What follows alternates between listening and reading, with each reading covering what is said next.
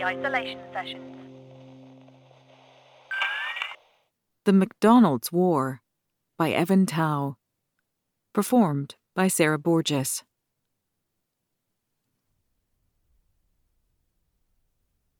It was a bad time to be the mayor after the twister had just hit. All our power was gone. Every house in the city was totaled. And the corn, Springworth's main industry, of course, was ruined. People had lost their jobs, and they were hungry as wolves. Every eye was on me to come up with some grand solution, but hell, what did I know? I was a young mayor of an old town. I was right about to resign my post and leave town when our salvation came, in the form of Stanley McGunn, a skinny, gray-haired man in 2 big glasses. He was the manager at the local McDonald's, which, for some reason, was the only building that hadn't been damaged by the twister. We all thought he had a few screws loose, but today Stanley announced to the whole town that he would keep them fed out of his stock until we all got back on our feet. Well, Stanley was like Midwestern Jesus, feeding the 5,000 with one freezer full of Big Macs. Not one man, woman, nor child went hungry that summer while we rebuilt the town. It was a miracle. People wanted to make him mayor, but he refused.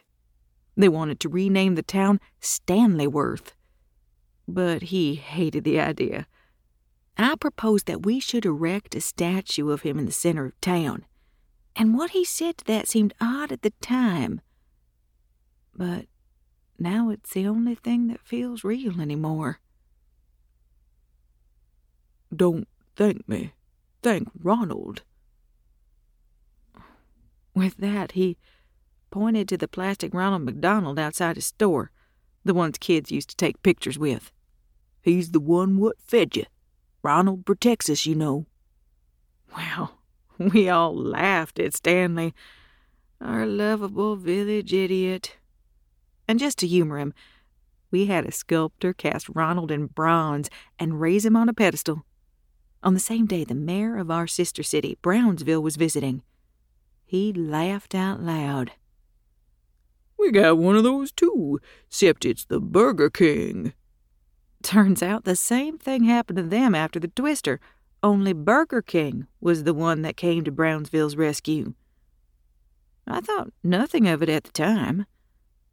The statue was nothing but a curiosity for tourists at first, but pretty soon we started to realize that statue was no ordinary statue. It was a good luck charm.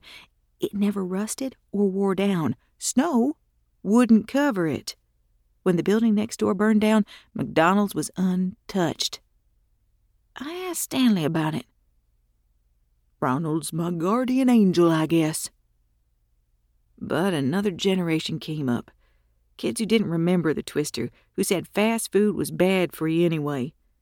They hated the statue. It was an embarrassment, an eyesore. They wanted it torn down. A boy in the chief's cap drove up in a bulldozer, the crowd behind him chanting, "Tear it down! Tear it down!"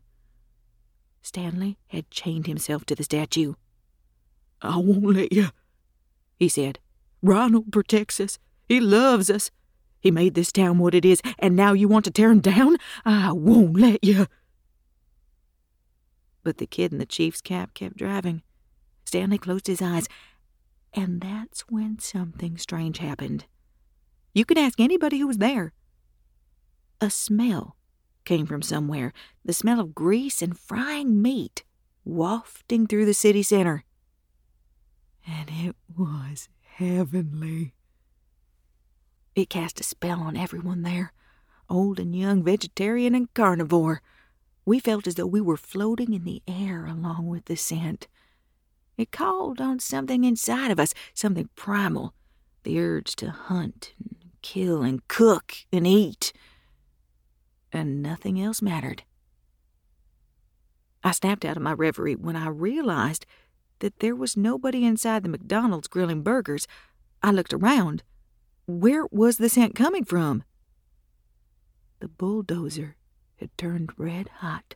Smoke was pouring out of it, and the boy inside was fried like a burger, Chief's cap and all, his caramelized lips twisting into a horrified grimace.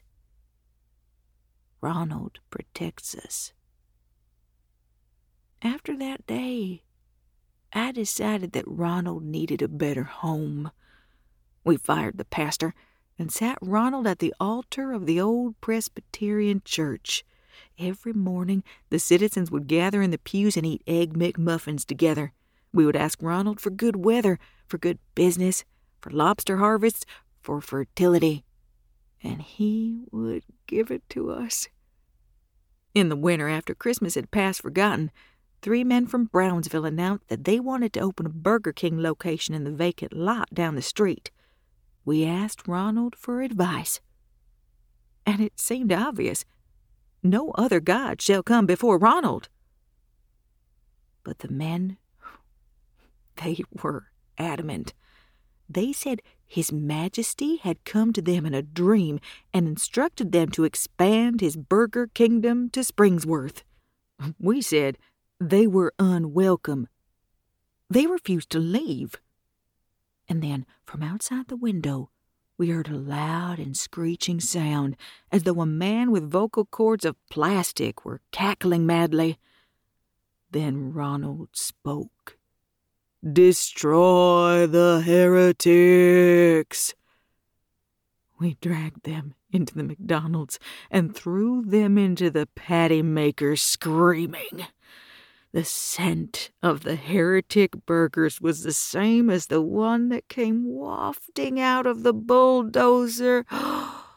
Oh, heavenly.